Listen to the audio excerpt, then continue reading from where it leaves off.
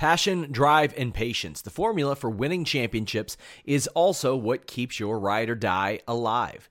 eBay Motors has everything you need to maintain your vehicle and level it up to peak performance. Superchargers, roof racks, exhaust kits, LED headlights, and more. Whether you're into speed, power, or style, eBay Motors has you covered. With over 122 million parts for your number one ride or die, you'll always find exactly what you're looking for. And with eBay Guaranteed Fit, your part is guaranteed to fit your ride every time or your money back. Because with eBay Motors, you're burning rubber, not cash. With all the parts you'll need at the prices you want, it's easy to make your car the MVP and bring home huge wins. Keep your ride or die alive at ebaymotors.com. Eligible items only. Exclusions apply. Say goodbye to your credit card rewards. Greedy corporate mega stores, led by Walmart and Target, are pushing for a law in Congress to take away your hard-earned cash back and travel points to line their pockets. The Durbin-Marshall credit card bill would enact harmful credit card routing mandates that would end credit card rewards as we know it. If you love your credit card rewards, tell your lawmakers, hands off my rewards. Tell them to oppose the Durbin-Marshall credit card bill. DeRozan hit another game winner recently? No, they played Monday, and then they have the week off till Friday, which is nice. They needed it. You know, they played too many games in a row. But, yeah, it's cool. Did you see the All-Star voting? No, who gives a shit about that? Let's talk about the Blackhawks game, O'Neal. No, man. That was rough. That was rough, especially at the end. Like I thought it was tremendous. Kirby Dach, man. Why so what's happening here? Why isn't Joseph saying anything? Why what's going on? Yeah, so I'm talking for Joseph today. Oh, what happened? What's wrong with Joseph? He can't talk. Well, why can't he talk? Like, I don't understand why not. He got COVID, so can't talk. Yep. No. I didn't even know he was like going to be on the show today. Like I had actually booked. Okay. I didn't realize he could be on the show. You didn't know? Oh my God. Well, I called SP3, so I my ass did call somebody. Whatever. All right. I guess. Are you still doing the corner three, O'Neal? You still doing that? Wait. The Bob O'Neal corner three? Yeah. Fuck Bob O'Neal. And I said, psychosis! This one's for all the pals and O'Neal. Such a feed from the jaws of victory with the point guard and the chubby cheese. Distraction. Hey! Podcast. Pure filth. Wins and losses, don't mean shit. So watch Joseph Cringe as I do his bit. Distraction. Hey! Roll up. 1, 2, 3. Hello, welcome everyone to The Distraction. I'm Jeremy Lambert. Joseph is here. Joseph is talking, I think. Are you talking? Maybe I should just say fuck Bob O'Neal over and over again, you know? That's just the only thing you say all show. That's fine. I mean, it'd be an upgrade than the usual, so I'm with it. But yeah, I'm excited. I wasn't supposed to be on this show, but there's a lot to talk about, man. I can't miss this wrestling podcast thing. It's my addiction now, you know? I am broken, folks. I know it's bad. Here we are. SP3 is here as well. How you doing, SP3? What a shill with a Young Bucks shirt. I did this to troll my colleague over on True Hill Heat, who hates Matt Jackson, but I couldn't change, so I had to be here. Glad to be back on the flagship Distraction show. So being here, and Joe, had to go get over the Jordan flu to come play with SP3. You bring this up. This is a quick detour. But this is the Distraction. I always forget how much people hate the Young Bucks. So, cheap plug, I'm currently doing the Fleet 50, okay, the top 50 in-ring performers in AEW. You can send your ballots now. You can email them to me. And, folks, let me tell you, there are people that have not got Matt or Nick Jackson on their top 50 in-ring performers of AEW's 2021. It's crazy, man. It's a real thing. So, I'm proud of SP3. Showing love to one of the great tag teams right there. Can you call some people out and like say who they have ranked over Right, them? Because I would like to know these things. Then reasonably they could ask me for mine, and I am not letting that go. That would be over my dead body, brother. That ain't happening. So anyway, let's move on. That's mine. Send it to me. Send it to me. I'll do it. Because you know what we do? You know what we do on this show, Joseph? And you know what I'm going to do with this social media? I'm going to bury people. I'm going to bury everybody. I'll bury all these fucking people, Joseph. Incredible. An incredible wrestler. Should we start there?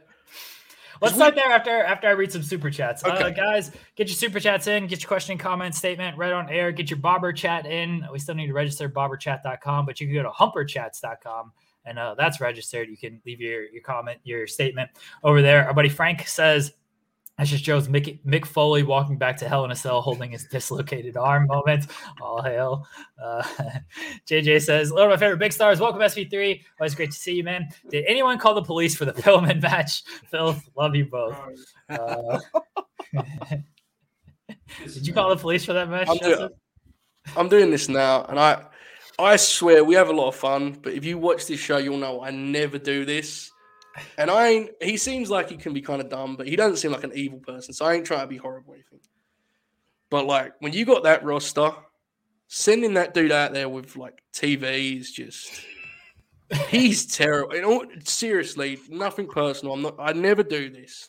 It's got to end. Okay. I mean, the man, he fell down twice. The second time, I mean, it's just that match went 6 minutes. It died a death live too. Because the thing is, I think for you guys, it went to commercial really early. Yeah, from what I remember, right? Didn't have that privilege over here, folks. I didn't get to see the Burger King commercials going by to distract me. And Dukes in the chat was at the show, and he probably can vouch for this, maybe not. It was dead silent as they worked this thing, and I mean, I don't know. I just think, when you got the roster that good, there's no room for that kind of showing on TV to me. But we'll get into that stuff later. Remember when they put him on Arthur Ashe? Yeah, two big shows, man. Against Jericho. Against MJF. Oh man. Yeah. And there wasn't even really an angle here. It wasn't like he was just sacrificed to set up. I mean, we know what's coming, but again, that's another problem to get into. It's like, I don't know, man. It was like it kind of was trying to make Pillman like seem courageous. I don't fucking know what it was. It was bad. It was real bad. That's where we all thought it was going, right? Is like, all right, he beats Pillman, and maybe Griff comes in, and that sets up who we think is coming and everything. Malachi just kicked this man, and he just like fucking left. He was just gone. Our Bam says Joseph 7 MJ flu game today. The best. Facts. Straight facts. Frank says SB3's biracial baby rant was an all-timer. SB3 is the fucking best. That's why when Joseph said couldn't do this show today, I messaged you. I was like, can you do it? Like, gotta have you on. Immediate upgrade, obviously. Can we talk about you doing that whole bit, and then like 2 days later on Dynamite, Brandy Rhodes cutting one of the most like absurd promos in the history of television? It was like they saw me talking. Yes, they did. And they was like, you know what? We're gonna go full throttle. That's why. That's why. On the. I'm now calling Tony Khan whenever Brandy Rose is on camera. He is now Antoine Khan, because if he is either directing or scripting this promo in any type of way, he needs to be Antoine Khan. Fair, I agree. Rob says I owe him a super chat from yesterday. That is true. I apologize, Rob. I know you sent one about Kel McCarr yesterday. And Andrew doesn't know anything about hockey, so I wasn't trying to force that on him. But Kel McCarr, the fucking goat. He says, all I want to say is SB3, can you confirm or deny that meeting me in Minneapolis was better than Page versus Omega? Confirmed. I have never had a meal with a friend that was that televised as that meal in Minneapolis. Right? Oh boy. Jay Blood says Joe's point taken, but another problem with AEW is they never followed on Pillman's moment, and his hometown was barely on TV since Grand Slam. We're gonna kind of get into it's a good. I'll be honest, I don't think Pillman, I'm not losing too much sleep about him in particular, but the point is very, very worth discussing, and we will get into it here on the world famous Distraction podcast. Let's start with Danielson and Hangman. They had their big rematch after they went to a draw at Winter is Coming. This one did not go to a draw. It went about 30 minutes. Bloody affair. Hangman Page wins with the buckshot lariat. Look, it's very dumb to say this was my favorite match of the year. We're 6 days into the year. There's some good stuff at Wrestle. There is. At Wrestle some good Kingdom, stuff. though. Yeah, but like, fuck, this match was better than their first one, I thought, and I really liked their first one. Having a conclusion is good, but they worked it like after going 60 minutes, they worked it with like the intensity that you would hope they would work it with after like a 60-minute draw. Like there's no feeling out like there was in that first one. They went after it from the start. Both men bloody messes in this thing. Big moment for Hangman getting the victory clean over Danielson as well. I absolutely love this match. SB3, your thoughts? This is now the match of the year. This made Okada and Ospreay the shortest reign ever being match of the year. Like it literally was match of the year for 12 hours, and then it got taken from them with the opener on AEW Dynamite. Just like the way they came into the match from the opening bell just made sense due to the time limit draw in the last match. Hangman came out with just more intensity, a sense of urgency, but Bryan Danielson kept the same energy. He was like, I can win this in 60 minutes. I can win this in 6 minutes. He's still confident, still trying to stall, getting Hangman's head, going after the lariat arm once again. He splits him in the head at the same spot that he did at Winter is Coming. You had the callbacks, you had drama, just great heel work from Bryan Danielson. One of the best parts was during the picture-in-picture for me. I had to watch it because Bryan Danielson was shoving Hangman's bloody face into the judges' faces like a kid trying to get dad's attention. Like, pay attention to me. I'm winning, Dad. And then Hangman just had that moment, that one moment where someone just becomes a star. Like you saw it with Austin bleeding in the sharpshooter at WrestleMania 13. That was when he arrived to that next stage. I feel Hangman Page's moment is him bleeding, dripping blood, and then doing jumping jacks. My God, I was like, he's arrived. He's arrived. This man has arrived. He's a main event player. And then the finale, everything, like, this was so much better than their first match. It's one of the best singles matches in AEW history. Joseph?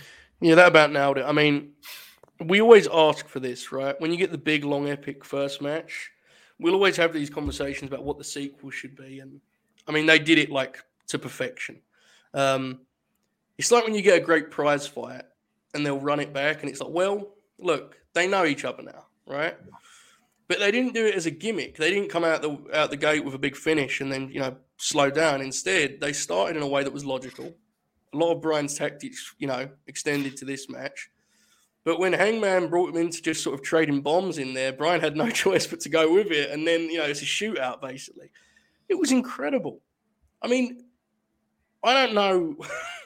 I don't want to go tell you what my instincts was when I saw Bryan's blood, but good Lord, man, how desperate has that dude been to bleed? I mean, the side of his face was like, I've seen some blood in professional wrestling in my time. That was quite the deal he did there, huh? Good. It was incredible. It was a fabulous match. Honestly, if there's a better match this year, I think it would have been, something pretty special. I really believe that. This at times felt like I was watching like a grainy VHS of the considered greatest match ever from 30, 40 years ago for the NWA title. The only thing, and this is directly aimed at Jukes in the chat, who I'm blaming you directly for this, I wish the place was a little louder for the first bell and the opening heat. They had to earn it more than I would have liked. I wanted them to be rabid from the start. But I get it, losers and stuff. No, seriously, that was New Jersey, not New York. Yeah. Right. Yeah. Am I right on that? It felt like they just kind of, it almost was like they wasn't ready for it because it was the first one up. But yeah, the violence, the headbutts, the physicality, the psychology, the desperation, the blood. It was just, beautiful is not the right word for this particular match because it was graphic, and there's some people would watch it and be like, enough headbutts. But to me, it was damn beautiful. It was a masterpiece. And Bryan Danielson, and I say this again, every time I do this, I have to say the asterisk. I'm not slighting Hangman Page, who's fabulous, wonderful wrestler. But this run of Bryan Danielson's is going to be something that we all kind of, one day when we're all retired and, we've done our gig for the WWF Network on Peacock, presenting the best of AEW every week. We will say we were lucky to be there for that, watching in real time, because it is, it's I think it's the greatest wrestler ever in his fullest form. So it's very, very special. I love the match. What an incredible match. I mean, you mentioned that if we see a better match this year, that's going to be tough. I'm just thinking like Danielson's going to take like a week or two off, and he's probably going to go out there and just try to top it very quickly. When AEW's in on the beaches of Cleveland, he'll have this great match with Johnny Gargano. Gargano will come in, and Danielson and Gargano will just top it immediately. Jay Blood says, Hangman jumping jacks, the men's instincts are Gid level. I assume that means Josh Giddey level, which factual, the GOAT Josh Giddey. But yeah, dude, when he was doing those jumping jacks as a callback to Danielson doing it last match, I lost it. Hangman, we said it last time of like, we know Hangman is good. The Omega match like proved Hangman was good if you had like any doubts. The Danielson match kicked it up to another level. This was, again, that just kicked up to another level of like, yeah, if you have any doubts about Hangman carrying this from an in-ring perspective, just shut up at this point, because this man's gone toe-to-toe. There's no carry job with two of the best of all time, and in my opinion, the all-time GOAT. He's one of the best wrestlers in the world. And, I think anyone saying otherwise is being way unfair to him. I think, we all do kind of a bit with Brian Cage, but like, lest we forget, he had an awesome match with Brian Cage at Double or Nothing, Yeah. And I'm not saying that was a carry job, because Cage is good at those matches, so God bless him. But, my point is, point me really in the last 2 years since he kind of got rolling with this character, point me to where he has let you down in a big spot. The guy's a special wrestler. The only reason we all focus on Bryan Danielson is, SP3 is probably the best he's on this. Like, you were there back in yesteryear in New York City when he was the best wrestler in the world as Ring of Honor champ. Like, it's hard for us not to just sit here and just talk about how great he is. He's special, man. He is what he is.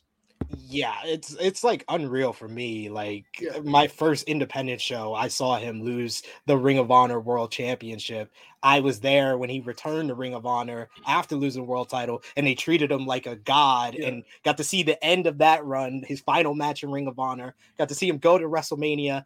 And then this, like, he's had 3 separate all-time careers in 3 separate companies. Like, this is unreal. Like, I totally agree with Jeremy. He's the greatest. He's my favorite wrestler of all time, but he is making the argument very, very well known that he is in the conversation for the greatest professional wrestlers of all time. When the only other guy that I could say probably competes with him as far as in-ring classics is making a fool of himself on the Twitter machine by attacking Becky Lynch. It's Bryan Danielson, man. Bryan Danielson is the GOAT, and we are being able to watch it. We should just appreciate it much, much more. Yeah, I absolutely agree. And this year is going to be really interesting because he's going to be away from the belt for a bit, right? Yeah. And, are we going to see heel Bryan in big programs, bleeding everywhere in blood feuds, or are we going to see babyface Bryan working those exhibition matches like the Suzuki match as an example? If you use that as like those kind of Clash of the Titans matches, I'm easy either way. I think obviously there's a lot of stories for him to tell regardless, but I guess with Danielson, you just kind of let him pick, right? What do you want to do, man? who do you want me to get through the door here for you? I mean, it's honestly, we're all sports fans, right? It's like, it's different because wrestling is really dumb and weird, but it's like the idea of signing someone of this caliber and them still exceeding expectations in like grand fashion is bonkers. Like, we all agree he's the greatest ever before they signed here, but I don't think any of us expected him to be this outrageous in AEW. He's had like 15 great matches. The man's out of control. I mean, everyone agrees that he is in like the top 5 best wrestlers of AEW's 2021. Folks, he made his in-ring debut on like the 20-something of September. This dude's different, man. I'm telling you, this guy he ain't just the greatest ever. He's in his own league. He's building his own suite up there. Anyway, we should probably move on before this comes an hour of this. My bad. Jay Shell says, I don't want cool judges if they use them. Yeah, the judges were Len, Henry, and Big Show. I think we all kind of got worked up of who they're gonna pick, and they're just like, who's producing in the back? Let's get them. Bro, buy them separate chairs at least, man. Like you can't sit the judges all together on each other's laps like that. Like they're in. You had Jerry like this, like poor Jerry had to sit between them too, man. Come on. Maybe it was a COVID thing and they didn't want to like mess around with the building, but like it looks so silly them all sitting in the same corner like this awkwardly. Come on, man. Get them a nice table or something, you know. Jay Blood says we were wondering a couple months ago where this matchup would have enough juice. Now it's a legit rivalry that will be remembered and returned to. Yeah, they'll definitely go back to it at some point. And Jay Shell says Cage is good at matches. He's got his style. He's that particular type of match. Like the big moves fest, he's good at. He's not someone you want to watch for 20 minutes, but like a 10 to 15 minute, do every move you could possibly think of. He's good at them. I mean, I don't have to talk about it anymore because it seems like he's not going to be talked about much on these shows. But I'm looking forward to his Warrior Wrestling match with Will Ospreay. I think that's the right guy to be in there for a Cage type of match. Yeah, he keeps ducking Buddy Matthews though because he's a coward. Avi says, for my money, Hangman, one of the best in the world, both in ring, perfect with his character development, best babyface in the world currently. Yes, yeah, that's all spot on. Yeah. And Mad King says AEW is making Hangman the American Tanahashi. US has not had work rate babyface that worked at high level in a long time. I mean, that's because the company that does babyfaces hasn't done a good babyface since Bryan Danielson in 2000 by accident. Yeah, it's really interesting. Now, I'm intrigued. Let's follow up on that a little bit here. So, if that was your mindset, we want to have him as like a real working ace. Who are you matchmaking with him next? Because we all agree Hangman's great, but you have to like give him certain guys that he can have those classics with, right? Yeah. Who jumps off the page? SB3, any names come to mind for who could get the next shot? I'm thinking Revolution is gonna be Adam Cole. I am too, yeah. He's number 2 in the ranking. This whole storyline with him being in the middle of Red Dragon and Young Bucks has done nothing more but make him look more like a star, and that was kind of it was kind of going off a little bit for a few weeks after Full Gear, but now it's back. He's a star again, and it can leave the Red Dragon and Young Bucks to go against each other at Revolution. Yeah. So you have 2 matches that play into it, and plus Hangman fits very well into that storyline there. So true. That's an interesting one in ring, right? Like I think we all agree the match should be very good. I would be intrigued what kind of match, because I don't see them having like this kind of match. Does that make sense? Like it wouldn't. Yeah. It would be like slotting Hangman into a takeover main event. And what I mean by that is it will get good reviews, but I don't know if it would feel the same. It will be intriguing to watch how his reign develops. Andrade came up in the chat. That match sounds awesome, but obviously there's some work to do with Andrade. Like stylistically, I see that. That's a perfect call. And Moxley's looming, obviously, also. So I don't know, Jeremy. Any other names come to mind? Yeah, I've long since thought that Adam Cole was the Revolution match. As far as other names, they can heat up anybody in a quick heartbeat. I think there is a story with Starks. I don't think they're going to tell the story that early, but that was the neck injury. Yeah, it was the Hangman match. So I think there's a story there. Again, I don't think they're going to that just now. I think you got to do more work with Ricky and just getting him on television and featuring him more. Mad King mentions Miro. That's an easy one. Yeah. I could be there. I know he's dealing with the hamstring injury, but if he can get back and ready to go, that's an easy one. I think I've long said that Cole is the match, so I'll stick with that. They got some names that they could possibly put in there, but I think Cole's probably the kind of the biggest one right now. Yeah, I would tend to agree. Now, Jeremy, would you like to do the super chats first before I make this hard left turn? Ibby, got a couple here. Ibby says Malachi Black trying to corrupt the babyface of all babyfaces' money and the striking exchanges. Good God, they got to do. I'm not in on this Malachi Black stuff. I'm sorry. I agree with the comment. Yeah, but it's the execution of it should be better. I think. Does that make sense? Yeah. I like the idea. I think it needs to be done in a more kind of engaging way right now. Because right now, I just feel like I'm waiting for the actual thing to happen, which is Brody King, right? Yes.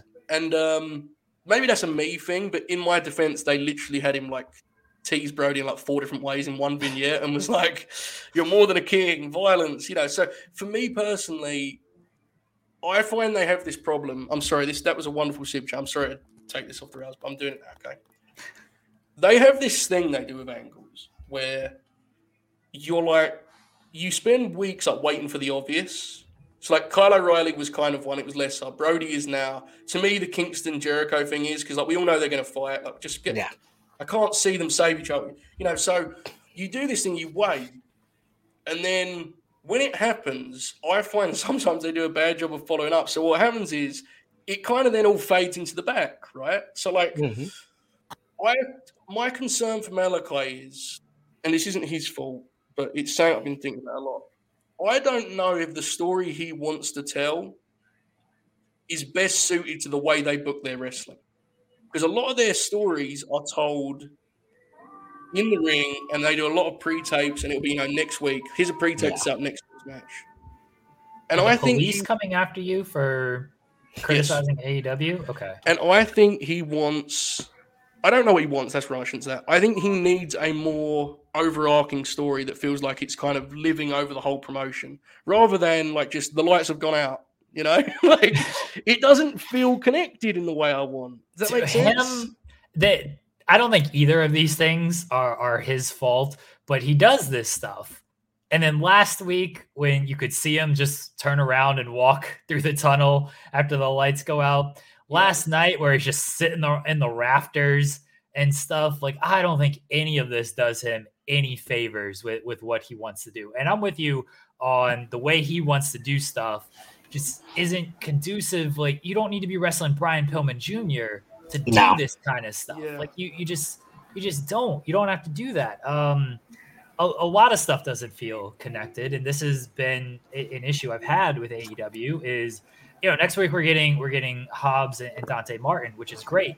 There's been no real follow-up to the Leo stuff on that. I guess they showed something on YouTube. Great. Not everybody watches that stuff. You invested TV time on this angle. Give me that on TV, not on YouTube. There's so much stuff that they just go away from for a week, and then it's like, oh, well, we're going to book a match now. And now they're having an issue where we're seeing Serena and Shida again, which is great. It's going to be a great match. But don't tell me you don't do rematches. And I feel like I've seen this match a million times. I feel like I've seen Kingston and Santana Ortiz against 2.0 and Garcia a million times at this point. And it's the same stuff of just, all right, let's make a save. And I guess Eddie and Jericho are fighting so much save stuff. They're going back to Ruby and Britt again after we've seen that. It's just they used to be very good at like cycling people. It used to be better. Yeah. Like they used to be good at like cycling stuff, and now like because of the talent that have come in, like now the cycle isn't as good. Like they're keeping some people like off television for too long, so they can kind of keep the newer people on television so much, and it seems like a lot of times, and then it's just all right. Well, we're just doing a match for the sake of a match for some of this stuff. SP3, your thoughts? No, it's very true. Like there's a lot of different feuds over the last couple of months that just they try to stretch it out too long. Like everyone always brings up Orange Cassidy and Matt Hardy, and with what both of those guys were doing afterwards, it made no sense why Matt Hardy won the last match between them, and that feud was just ridiculous. Even though they had a great final match, the whole Tay and Jay versus Penelope and Bunny went on for months. Ricky Starks and Brian Cage went on for months. Like it just seems this year, if you're not like in like a main title picture or an important feud, if you're just in one of those mid-card feuds, they've tried to stretch it a little too long, and we get too many rematches. And I feel I get that feeling too with Shida and Serena, where after the second match, everybody wanted the third match, and then the third match, they just didn't give them enough time. That was on the same show as the hour-long match between Hangman and Bryan, and plus the finish was a little bit wonky. And then they went went away from it for like a couple of weeks, and then when they come back, it's not as hot because we feel like the feud has already been over because we saw 3 matches, and now we're going on a 4th. That's overkill. And I kind of understand where you guys are coming from there. That is an issue right now in AEW. So I think it's important to say that some of this stuff has been a problem, right? And it's but the show is good enough that you kind of go, well, whatever. So a good example would be the kind of moving too quick. You know, the famous example is poor Christopher Daniels getting beat, you know, standing there hugging his partner covered in blood, and they said, to the back! You know, and like someone in the chat said, I was ultra, I've missed it, but they said it was insane. They didn't even show a clip of the incredible street fight from last week's Rampage. Yeah. Mm-hmm. And some would say, well, why would you show it? And it's like, well, because you don't want stuff. But have no, sorry, I went, my bad. You don't want stuff to have no weight to it. You want it to be remembered, you know, and when people do the stuff those women did in that match, you want it to be, you could do a video package, you know, like it wouldn't kill you. I will say though, I did like, they did a couple dark recaps last night. Big thumbs up on that, because that's something they need to do for a long time. Now, here's the stuff, and you guys both said it perfectly, but just to add to it, here's the stuff that I think is a more recent problem. Firstly, the rematch and the extending the feuds is definitely a real thing. Like when Britt walked into the scene last night with Ruby, it was just like, oh, I mean, just book the tag match you want to book. You don't have to give everything an angle, you know. Like if you want to do the tag match, you don't have to do this stupid, you know, over the top, overcomplicated way of getting there. It's so lazy that we all know what's coming. You're going to do a match on Rampage. Just book the match at that point, you know. Like it's silly. But and this is a big thing that is maybe me, but this is where I'm at. First match was fabulous. We loved it.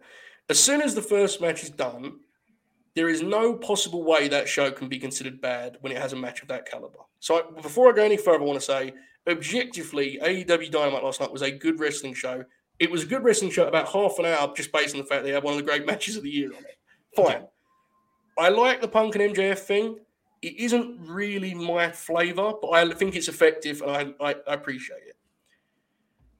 I personally believe that everything after that was a good example of stuff that we've all kind of pointed on. And like, there is some issues here and there are some cracks creatively that I think the increased talent pool are covering over. Bryan Danielson will ensure that your show's only so bad, okay? CM Punk cutting promos will keep things pretty damn afloat. Hangman, all these great wrestlers.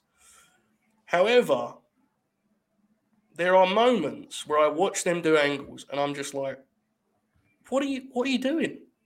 Why are the Lucha Bros coming out and then you're having the lights go out and Malachi is just going to like transport past them? And then you're going to do lights later and you're going to do this and you're going to do that. And then at the end, it's a title change and we're going to have the heels come out. It's like, you got to focus in. If your target is to put the belts on the Jurassic Express, just do that tonight. Just do that, okay? Because it's a big moment. Now, unfortunately, and this is no one's fault, and this is worth saying, I know you guys co-sign this. Big love to Ray Phoenix. Yeah. That obviously killed the poor moment for Jungle Boy because we were all just, I mean, that was horrifying. So that's no one's fault, right? That's just a shame. It was, and people were saying that maybe they sent the tag teams out there because they had to kill time on this. I don't know if that's true. Like, why is Chris Jericho up in the rafters and Malachi up in the rafters for that? Yeah. If you need to kill time, just focus on the celebration of Jungle Boy and stuff. Show more replays from the match if you need to. Like, show him hugging his family and everything. Go out there, tell him to do that. You don't need to bring the tag teams out there and they're all like, all the heel tag teams like, oh, okay, we have new champions and everything. The weird cut to the rafters is, I didn't understand any of that. And if you need to kill time because of the Phoenix injury, do something a little bit different than what they did. Focus on what matters, and that is the Jurassic Express winning the titles. Yes, and someone mentioned the chat and they are right, so I will point it out. The reason the Lucha Bros came out is because they're friends with Pac, who got his eye gouged out a month ago, or whatever. That is true. That is also nowhere near at the front of this program enough for that to be a thing that we immediately said. I thought about it and realized it, but you just saw SP3's reaction. You've got to have some connective tissue. Show me a video package of that. There's a middle ground between Raw doing 101 recaps and doing none at all. Now, the reason I know Corey's right, and you are correct, my friend, is because they showed one before this match because they wanted you to remember that Pac got his eyeball gouged out. Some in the middle would have helped. That's all. Sorry, SP3, you go on this. I'm all over the place. No, my guy Jimmy on AE Ramble, he says it every week. He loved that whole angle with Pac getting his eyes gouged out, and then it got dropped for weeks. For weeks on end, it was like Malachi Black just moved on to Spit in the Mist into Julia Hart's face, the whole issue with the Varsity Blondes, whatever he's doing with the House of Black. It's like he had 100 other things to distract him that made us forget that what he did with Pac. So you can't just do the one video package right before you're about to remind us of the angle again. You have to do something like commentary. It doesn't take much for the commentary to be like, oh yeah, man, Malachi Black made a difference. Like, we haven't seen Pac since what he did to him. Like, if they just would have mentioned it in his matches over the last couple of weeks. Oh yeah, I don't know about the matches the last couple. I think they did mention it like when the Lucha Bros came out and stuff. Yeah, they did. My thing is, okay, why do they care now? And then why do they care to come out at this point when Malachi was like already leaving? And I guess he did go back in the ring, but why do they come out at this point? And then they come out just to go to the back for their match. Like, at least stay in the ring. It's like, oh, okay, they came out because they have a match. It makes sense that they would try to come out now. But then to come out and then go to the back, it's like, huh? What? It's very jarring. Here's a perfect example, okay? I watched this show with my brother, who is what we call in the industry a casual fan, folks. And what I mean by that is he doesn't do a podcast like the rest of us idiots. So I wanted to test him on this, right? And I go, so why did the Lucha Bros, why did they come out there? And he goes, I guess they're going to do a match on Rampage. I was like, yeah, but what's the story reason? He's like, I don't know, man. I guess they just want to do a match on Friday or something. I was like, fair. Owned. I've been owned there. And, because that's the truth of it is, and this is not a new thing, and it isn't a big thing. If you're watching this and you're saying, well, I still enjoy it as much as ever, all hell. This is not me saying you're wrong or anything. Mm-hmm. But there is this thing where the way Tony Khan does angles is he just sees them as like the necessary evil to get to his match. He's like, well, I want to do this match with Shida and Serena. What if Serena does an interview and then Shida comes in and punches her in the face? We could probably do that in about 30 seconds, and then I can book the match I want to book, and that's fine. But at some point, when you do it so often, and everyone is getting the shit kicked out of them backstage, and there's all these, it's a little bit dizzying sometimes. And when it's executed badly, as I think in some cases it was last night, unfortunately. That Jericho segment sucked. Well, that's a different problem. Because now we need to focus on something else. There are two guys that have been a topic for the last year. It's Code Man and it's Chris Jericho, right?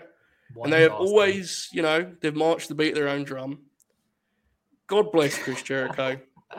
What's happened?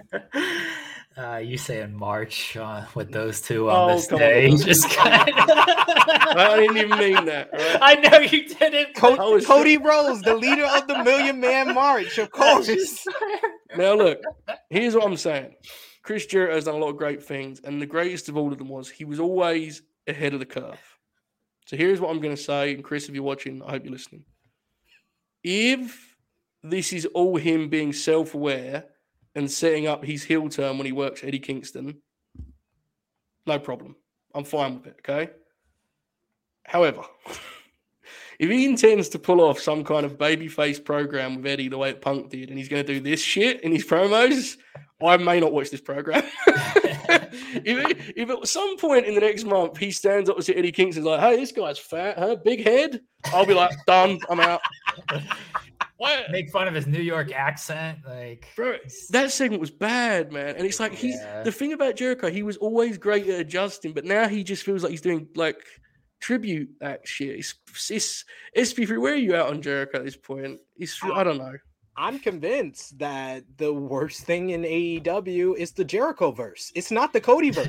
It's not the Cody verse anymore. The Cody verse is fully acknowledging the type of reaction that Cody is getting. While Jericho is the real oblivious one. He thinks because people sing Judas, he's still as over and still the one of the more popular baby faces out there. But his whole stick is really getting stale. It's already stale, but to even the people that were fans of Jericho, it's getting stale, and he doesn't have the best people to play off of. Anytime you extend a 2.0 feud past a month, it usually you're stretching stuff thin here. Like, I understand you're trying to get this one big tag team match, maybe Kingston and Jericho versus 2.0 or versus them and Daniel Garcia before you get to Jericho and Kingston. All you are doing is making people less interested in Jericho and Kingston. That was the thing we were interested in. That's the thing. If we have to get through all of this to get to Jericho and Kingston, and eventually Kingston wins, that's the asterisk too. Because the Jericho and Kingston feud is okay. I'm okay with it, but Kingston has to win at the end. It can't be Jericho. It can't be another big loss for Kingston. Jericho's not the guy after we just did this with Punk. So yeah, I think that's the main thing. It's just making us less interested in the match we really want. That is such a great point you just made. And this is something that I don't think is actually exclusive to Tony Khan. I see this in wrestling a lot. And he's still a young booker, right, in the grand scheme of things. So he's a really good example to use. When you have top guys and you want them to work with guys that are underneath guys, you either have them win decisively and not extend it and not, do too much of an angle. They just win, move on. Or you pick underneath guys that you believe can be brought up. I think 2.0 are a fun team. They're a really nice heel team. And what I'm about to say is going to sound like an insult, but it just is what it is. They don't need to be in these kind of angles. They just do not. And to me personally, and I've said this on the Late Night Grin at latenightgrin.com, sign up now. I think putting Eddie in this whole thing after how hot he was against Punk has been a mistake. And folks, they are going to chant Eddie no matter what happens. They love the man. He's great. I don't need to be convinced on that. However, what SB3 said is the truth. If you spend too much time squabbling with guys that feel like they're underneath guys, inevitably, if they can't come up, the other guys come down. And I think, look, Jericho, he's an icon. He's beloved. So he can get away with it in Kingston. Goes without saying, he can get away with it. But you do not want to do it often. And another example was on this show. You have to be careful with Malachi. He does not need to be wrestling 6 minutes with Brian Pillman Jr. He's a top guy. You either have him kill those underneath guys in 30 seconds, or you put him in a big-time program with an Eddie Kingston, with a Chris Jericho. That is something that wrestling has got to do better, I think, this year, in the sense that, there's something to be said for including everyone, but you have to know people's limitations. And again, let me stress, because they seem like the most wonderful guys. 2.0, I love them. They're great. But everyone has their role.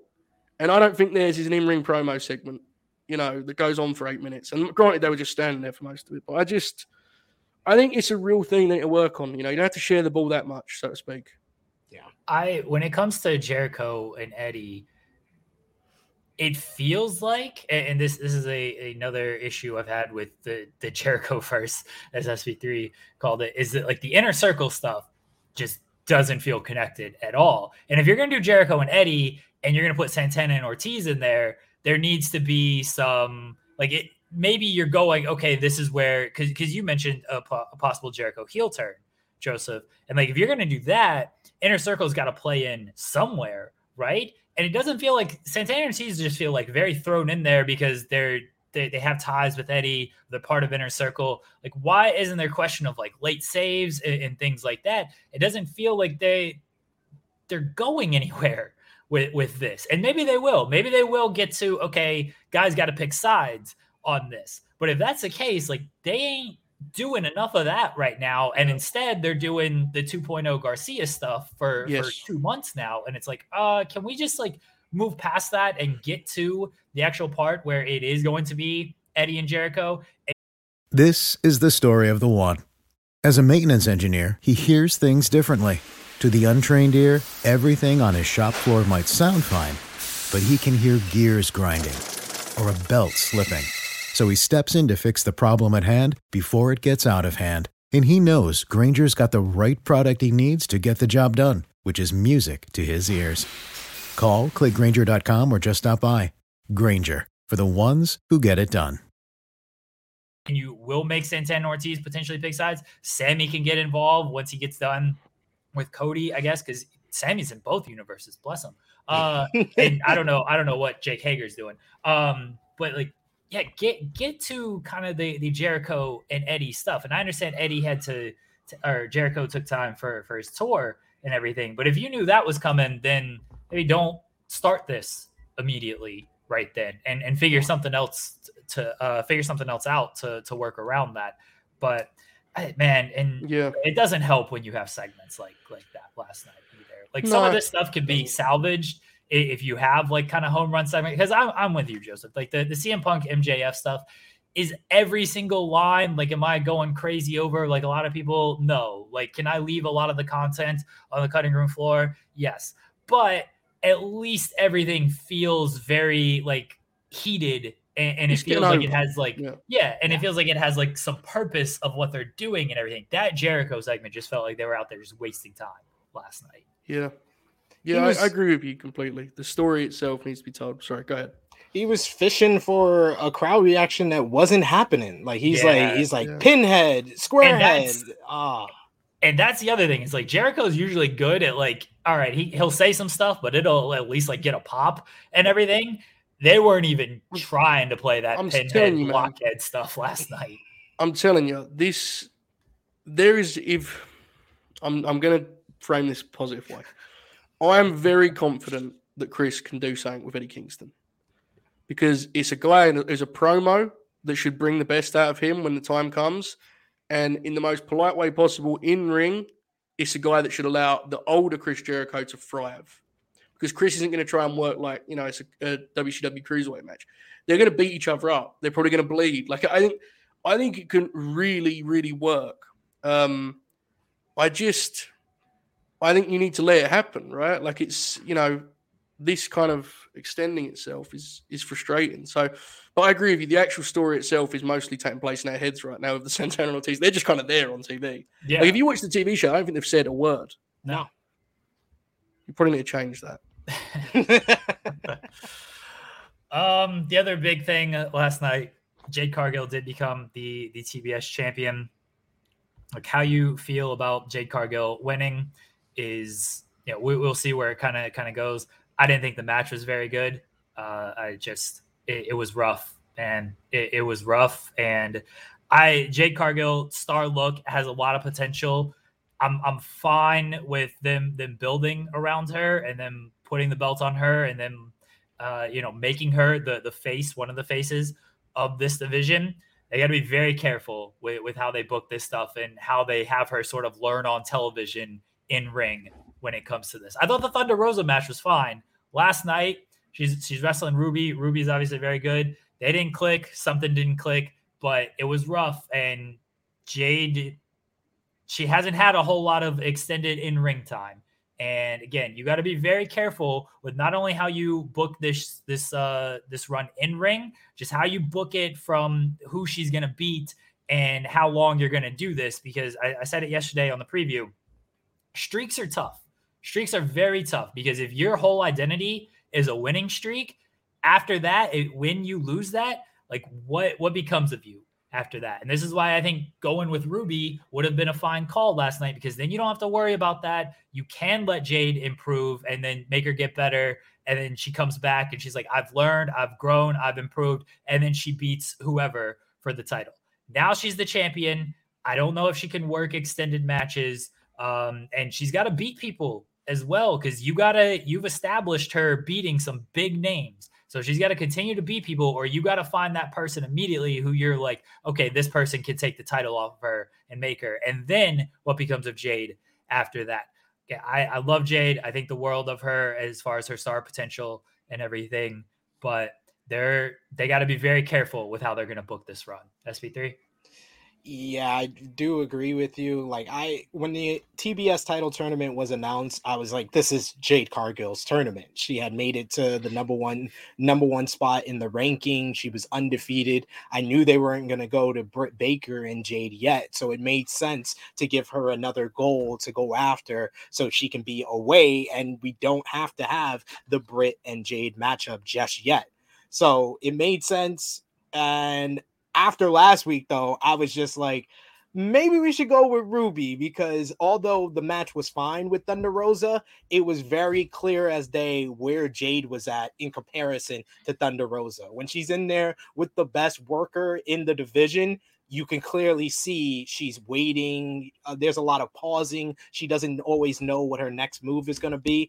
And we saw that even more last night with Ruby Soho. It just didn't click. They didn't mesh well. The biggest reaction that the crowd gave the matchup was when Thunder Rosa came out and brawled with Mercedes Martinez to the back, and when Jade put one foot on the top rope and then decided to go back down to the second rope. So it's just, when those are the biggest reactions in the match, something is missing. But I do respect them for their commitment and going with Jade Cargill. You know, she has the look. She looks like a superstar. She looks like, after her wrestling career, she can go to Hollywood and be a star in that way. She has that type of transformative type of look, but she needs reps. So if this title is to get her those reps in the ring, I'm totally fine with it. I could see it in a few months, maybe Tay Conti getting the victory and beating her for the TBS title. That could be someone there. If they want to go longer, like a full year of Jade Cargill, God bless them. Hopefully she gets better in the ring. But if they make it that long, I could see someone like a Red Velvet even beating her, because they have that story there. But I think the more than anything coming out of that, I can see they are doing some type of underdog story with Ruby Soho, because they brought up the loss against Britt. They had her give the interview after the loss in the TBS finals. They are going to give her that big win. It's just not going to come soon. Yeah. It feels like one of those situations where if you're going to do it, just do what she can do right now and just have her beat Ruby in 4 minutes. I mean, I know people would hate it, and I would too, but unfortunately, I don't think this was the right call. But what I'm getting at is, it's one thing to make the decision, but if you're going to do it, man, you may as well just do it, because these 10-minute matches, I say with no hate in my heart, they're just not very good right now. And that's fine. You know, she's so new. You can't blame her for that. But unfortunately, if you keep putting her out there for 10-minute matches, people they'll make their mind up. And that's not doing her any justice. And you either got to protect, if you want her to be a star, which we all believe she can be, you got to protect her and have her go shorter matches and find a way for her to work longer matches off at the air. I don't know, man. I thought it was bad, and I didn't want it. I didn't take no pride in saying that. I'm happy about it. I didn't think it worked at all. And but the crowd, I thought the crowd in the second half kind of got with it a little bit, but Jade's just not where she needs to be right now. Yeah. And if you want to put TBS title on, I get that. I just do not think this is the answer, these long matches where you're asking her to sell, and it's like, man, you may as well just commit and have win squash matches, because these matches they're not getting anyone over in my view. But that's just me. It's a shame. Yeah, again, we will see what they do with it. There's ways around it. I don't know if you can do these 4-minute matches with people on your roster and then just have her run through everybody. Maybe it's a case of, all right, open door. She just beats some independent people real quickly. And that's that way you're protecting people on your roster. But learning on the fly on television, not easy. Putting a title on this person and trusting her to carry some of this stuff, that's even tougher. I think she's been put in a bad spot given where she's at in ring. And I hope it doesn't come back to bite her in that aspect, because it's not her fault of this, right? She's not the one asking for that's- this and no. going to beg for this stuff. It's not her fault. Your phrase was perfect. She's been put in a bad spot. It's Yeah. you know, there's a really there's a problem with. I think we all agree that God forbid what her mentions look like today, right? And none of us co-sign the kind of bullshit that is out there and all of the stuff that comes with it, especially right now with what dude tweeted. Like, it's hard, man. Like, and I'm not sitting here trying to get like mad about it. I think there's a real chance that she could be like an actual star that crosses over and becomes like a celebrity of sorts. Yeah. And I don't think the way to do, if you're going to do that, I don't think the way to do it is having these matches, man.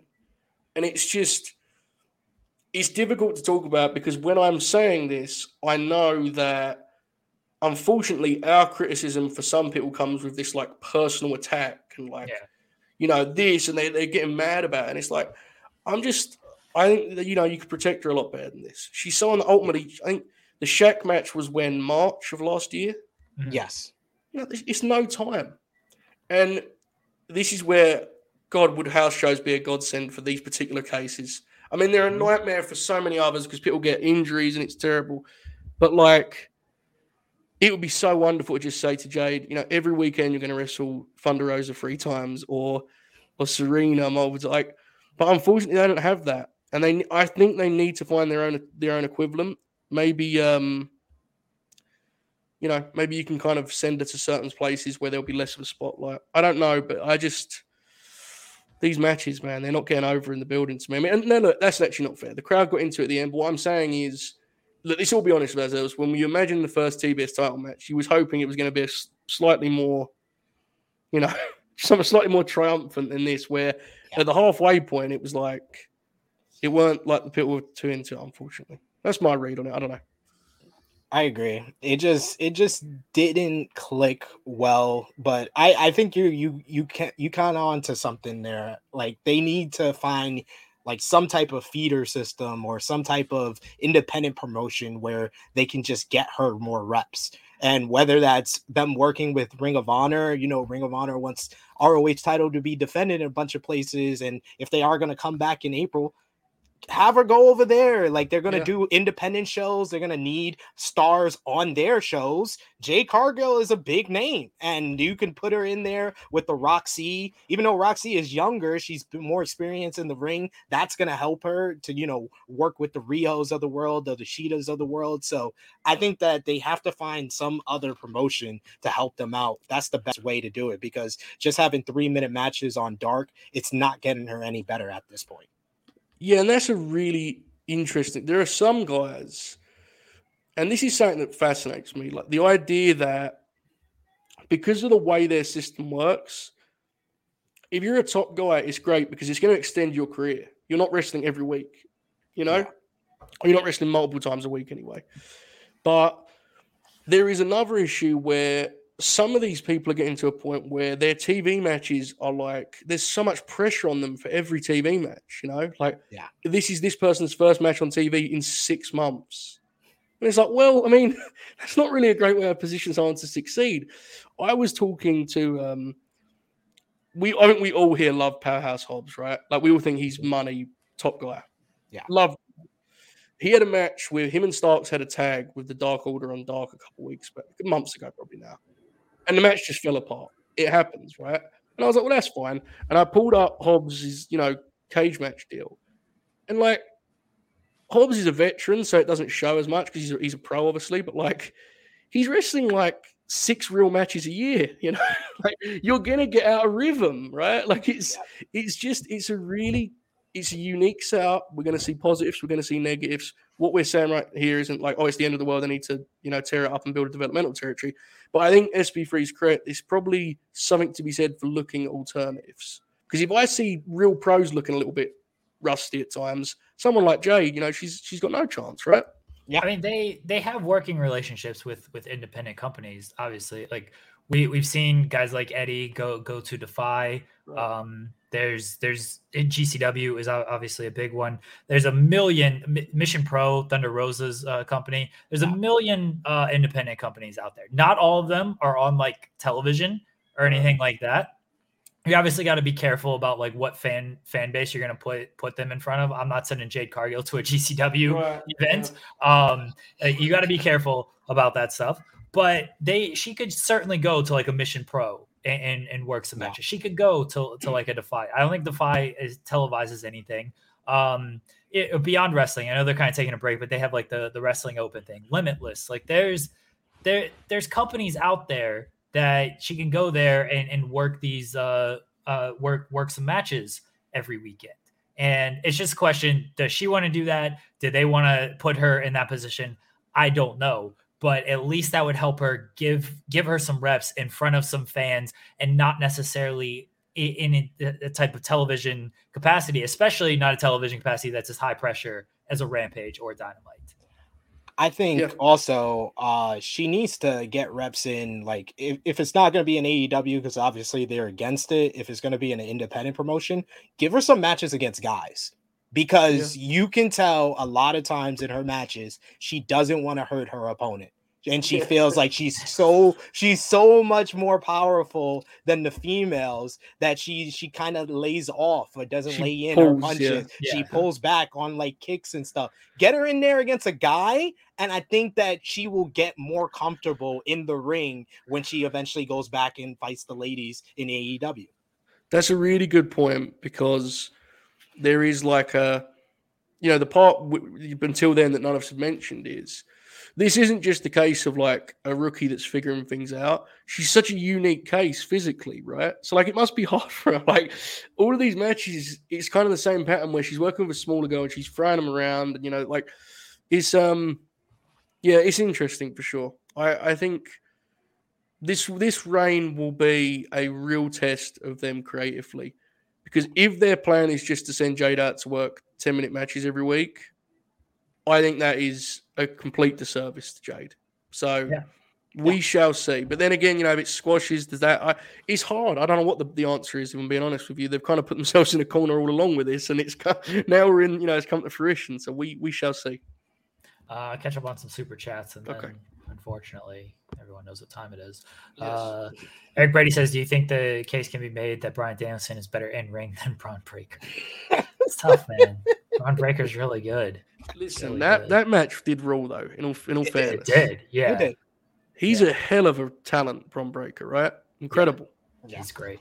Jay Shell says Lee Moriarty, he fought Punk and now he has no steam. A lot of guys like that. You just kind of do that one-off thing, and I wish they'd have followed up on the Seidel thing with Moriarty. Me too. Remember he was like taking him under his wing. I don't think they've done anything with that since. They had that one really good matchup with Leo Rush and Dante Martin, and they never went back to it. Now, I don't think they're doing it on the C shows. I don't think they've teamed up on them. So I don't know what the deal is with that. That feels like a team that could be on TV, man. That's a hell of a team. Yeah. Jay Blood said Malachi stuff needs to be deep, involved, high end. AEW looks a little bit low rent in context of his ambitions. Probably fair. Yeah, that stuff it doesn't hit with me. I don't know if it's deep. I agree, but like there is truth to that though. Yeah. Yeah. JJ says the one thing I'm picking up on watching Nitro, some of these matches has no story. It's a wrestling show with matches. Current AEW is 97, 98 Nitro or WCW. That's what Tony wanted, right? Yeah. Yeah. That's the best years, he said. Yeah. He loves that shit. But what did AEW do? I thought the numbers are out, maybe not. And Phantom, jokes about his dye job was off limits. I don't know if I'm assuming that was Jericho. I don't know if probably should have gone there. Honestly, it was something. Cody says, can't wait to watch live. Just want to show my support. Thursday Night Wars begin tonight. Impact versus MLW Azteca shooting cross you call the authorities. My God, you watching MLW Azteca, Joseph? Yes. Don't lie. Hugh Janus says they have Dark Elevation. Only problem is you can't have Jade, Thunder Rosa, Deeb every week as they broadcast it, so can't have one of them losing. On those shows, like, you're probably going to do squashes. You're probably not going to do like kind of 10-minute matches. This is the thing, right? So maybe you should. Yeah, the answer to that is do some angles. But I think the reason they're hesitant to do more, they do some. I've watched the shows, like they definitely do some, but part of why they don't do as many longer matches on Elevation, especially, is they've got so many guys that need to get out there and wrestle for the night, you know? So it's like, Dark Elevation is like 40 minutes long, and there will be, 7 squash matches in that time. Like, they ain't looking to have long matches. They're just trying to get guys out there to wrestle. So it's hard. Jay Blitzer, let's just say, with all our concerns about Jade, she has handled herself in the face of a lot of hate in a really impressive way. Yes, look, this has nothing to do with, her personality and her off screen or anything like that. It is a lot of just, they put her in a bad position, and she's done everything that's asked of her. I think they've been asking a little bit too much of her from an in-ring perspective. Yes. It's a shame that, unfortunately, we're like, this space is just dominated by people being complete arseholes, right? Yeah. Go ahead, SB3. I'm sorry. It's a very toxic space. That's why I'm glad to be here with you guys. But I have the AEW number. They did over 1 million. 1,010,000 was the count. 0.43 in the 18 to 49 demo. For those of you watching at home, Tony Khan has just basically told us to go fuck ourselves live here on the air. He has won. We have lost. I hope you've enjoyed the last ever episode of The Distraction. We have been proven wrong here. We've fell on our sword, much like the great Lord Stephen Regal over there in Orlando. He was like, Tony gonna put out the tweet like, "Ha! You told me to say sorry. I did, and we did over 1 million." Ha! Oh boy! Ha! I wasn't even going that way with it. Oh hell! On that note, time for Robert O'Neill's Corner 3. Hello, Robert O'Neill. What's up, guys? You got to follow that. Good luck. Yeah, it's going to be tough. Well, focus on Tony Khan just dunking on us live on the air here with his successful rating for Dynamite. Oh, man. Bob, are you there? Yeah. I don't know what. Sorry, you cut out. Okay. Can you hear me? Yeah. Okay. You ready to do the Corner 3? I am, yeah. Go ahead, Bobby. Here we go. History planet. Okay. Go ahead, O'Neill. Yeah.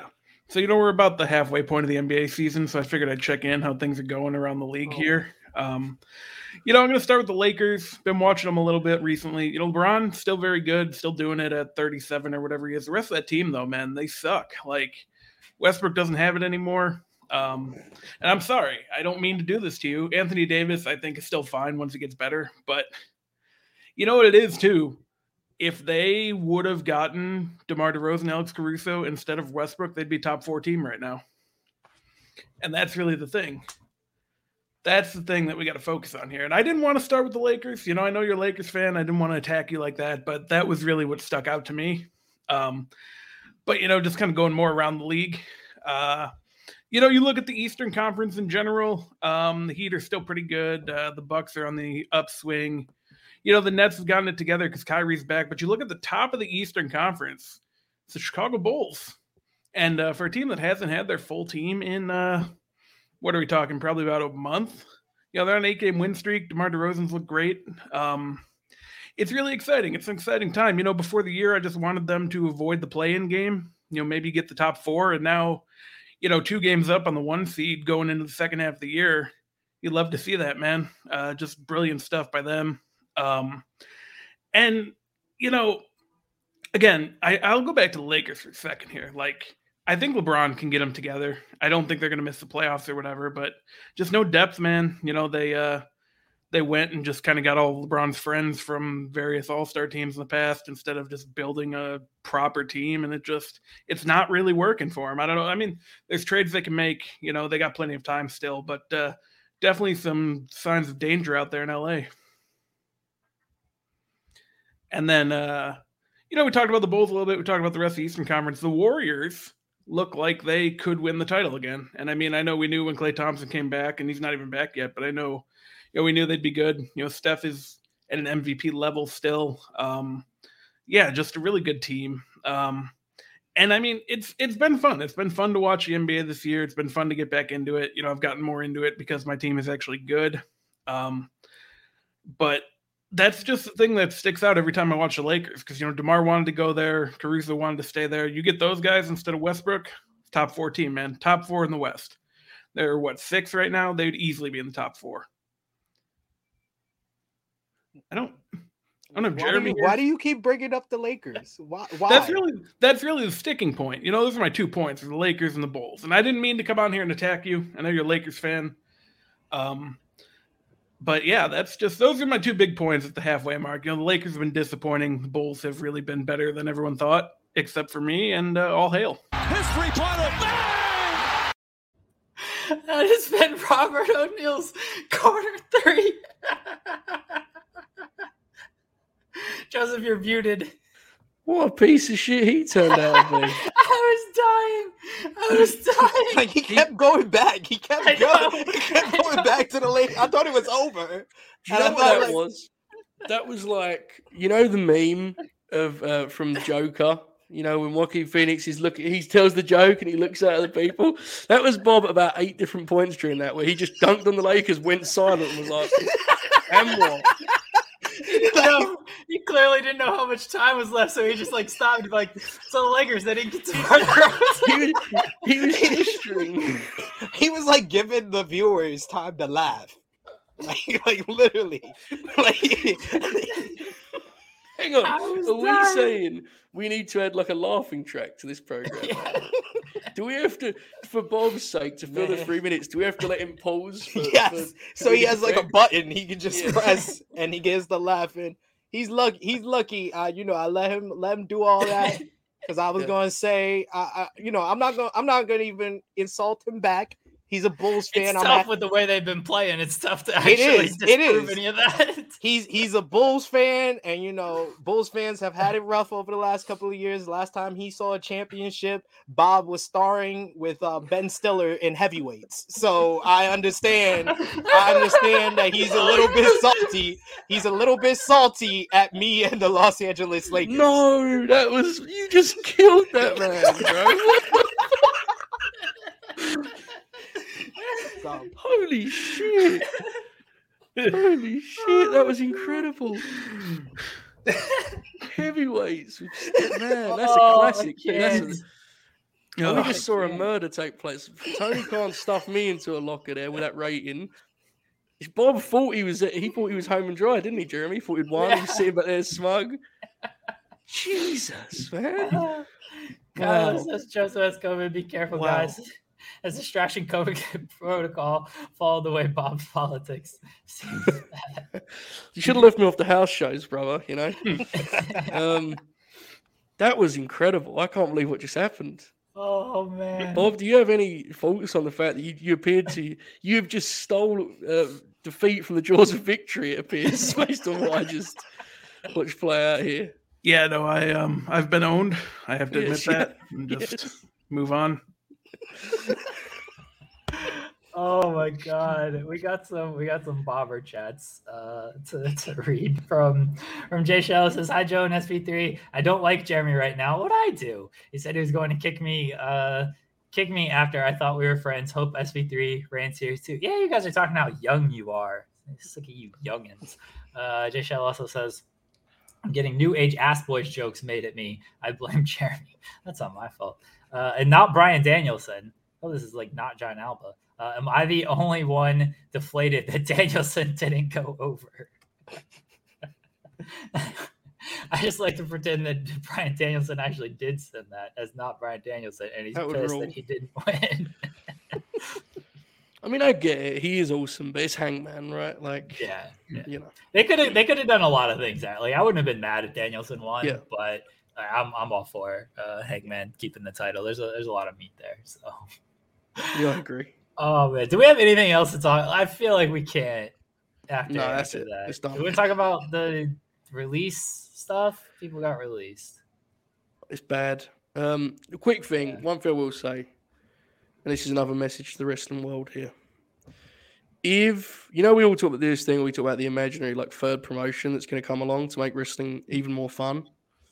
If there is a money man on the earth right now who has any interest in entering professional wrestling, we're about to find out, because Regal is the guy.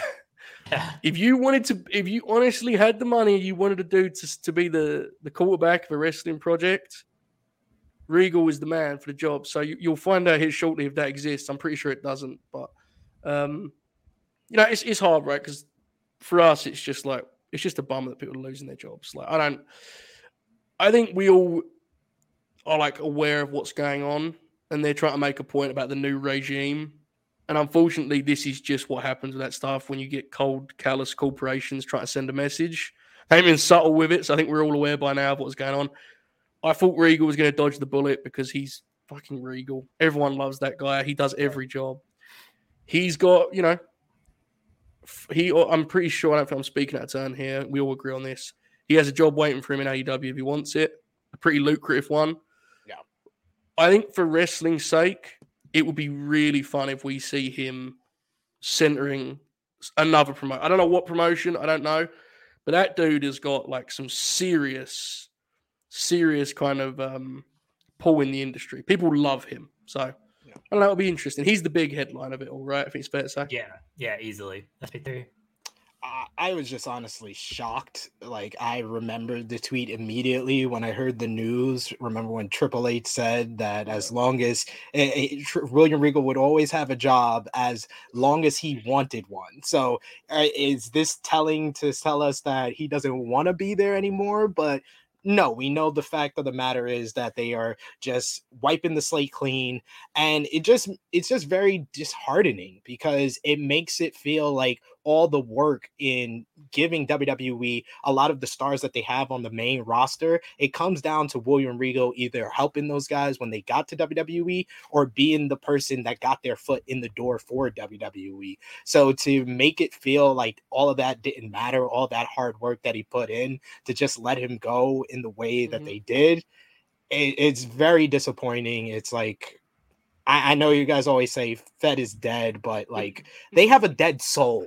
That's what that really means. Like they will never be dead as far as business, but as far as their soul and how they show appreciation to their employees, to the people that work the hardest for them, it's very different from how I grew up watching this. It's weird, right? Like, I think we can all agree that WWE was always very, very questionable in terms of morality, right?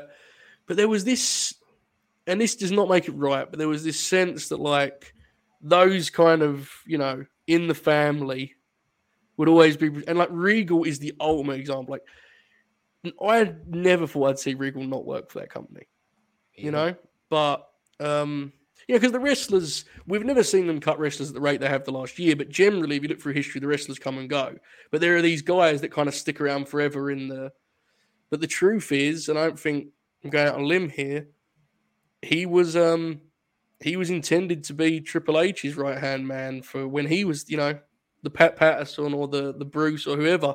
And I guess that's just not happening anymore. So it's a huge story. And we've covered it enough, no doubt. And, this isn't the time to get into it too deep here. But, like, folks, do yourself a favor. Go back a year. Look at that New Year's Evil card from last year NXT. Look at it is a huge story. And in real time, you react to it accordingly. And you may not quite grasp the scope of it. Imagine me telling you a year ago this is where we'd be now. It's insane. It's absolutely insane. And, of course, ironically, this week's NXT show was great. So it's all, rainbows over there. They probably think they've done a great job. But this next few years, there are going to be some really interesting conversations to be had about what this new approach is, how it works, and how long it lasts. And we will, we'll see how history treats this one. We'll see. One thing that isn't being talked about enough is how NXT went from one of the greatest women's divisions of all time to where they are now, where the New Year's Evil show, I do agree, was a very good wrestling show. That match. One of the weakest things on the show was the women's match. And like it literally Takeover Vengeance Day. Go back and watch that show. When Toni Storm goes from NXT UK to NXT, when Ember Moon comes back from injury, you got Io Shirai as champion. You still had Mercedes Martinez. You had Raquel Gonzalez on the rise. You had Taya Valkyrie just signing with the company. All of that is gone. Io Shirai is an afterthought in the division. She was in a tag team where they were having sushi and having one of the worst segments in NXT history. And this whole division is just, it's not what it used to be. And I think that's one thing that isn't being focused on enough is that they built up one of the best women's divisions ever and then tore it apart for this rebrand. Yeah, and this is hot. So I was reading a thing the other day. I don't know who it was. I'm sorry, but they were talking about who's going to win the Rumble, right? And on the women's side, these were the names listed. So you had Bianca Belair, who we all agree, obviously the Becky stuff sucked, but like the first year or so, they did a great job with that, right? She won the Rumble, she won Mania. I can accept that as a win. She's one of the top women. She's great. Awesome. The next names were Banks, Bayley, Bliss, Asuka were in this thing. And I'm like, look, I love all of these people. At some point, you gotta, that was the Royal Rumble predictions 3-4 years ago. That doesn't mean you don't push Sasha. But of course, you push her. She's one of the greatest wrestlers in the world. But you have to have other names fit alongside them, and that's where you'd like to see a Toni Storm or a Rhea Ripley or a Shotzi or any of these people, right? And Liv, but they're not there, and some of them could be there.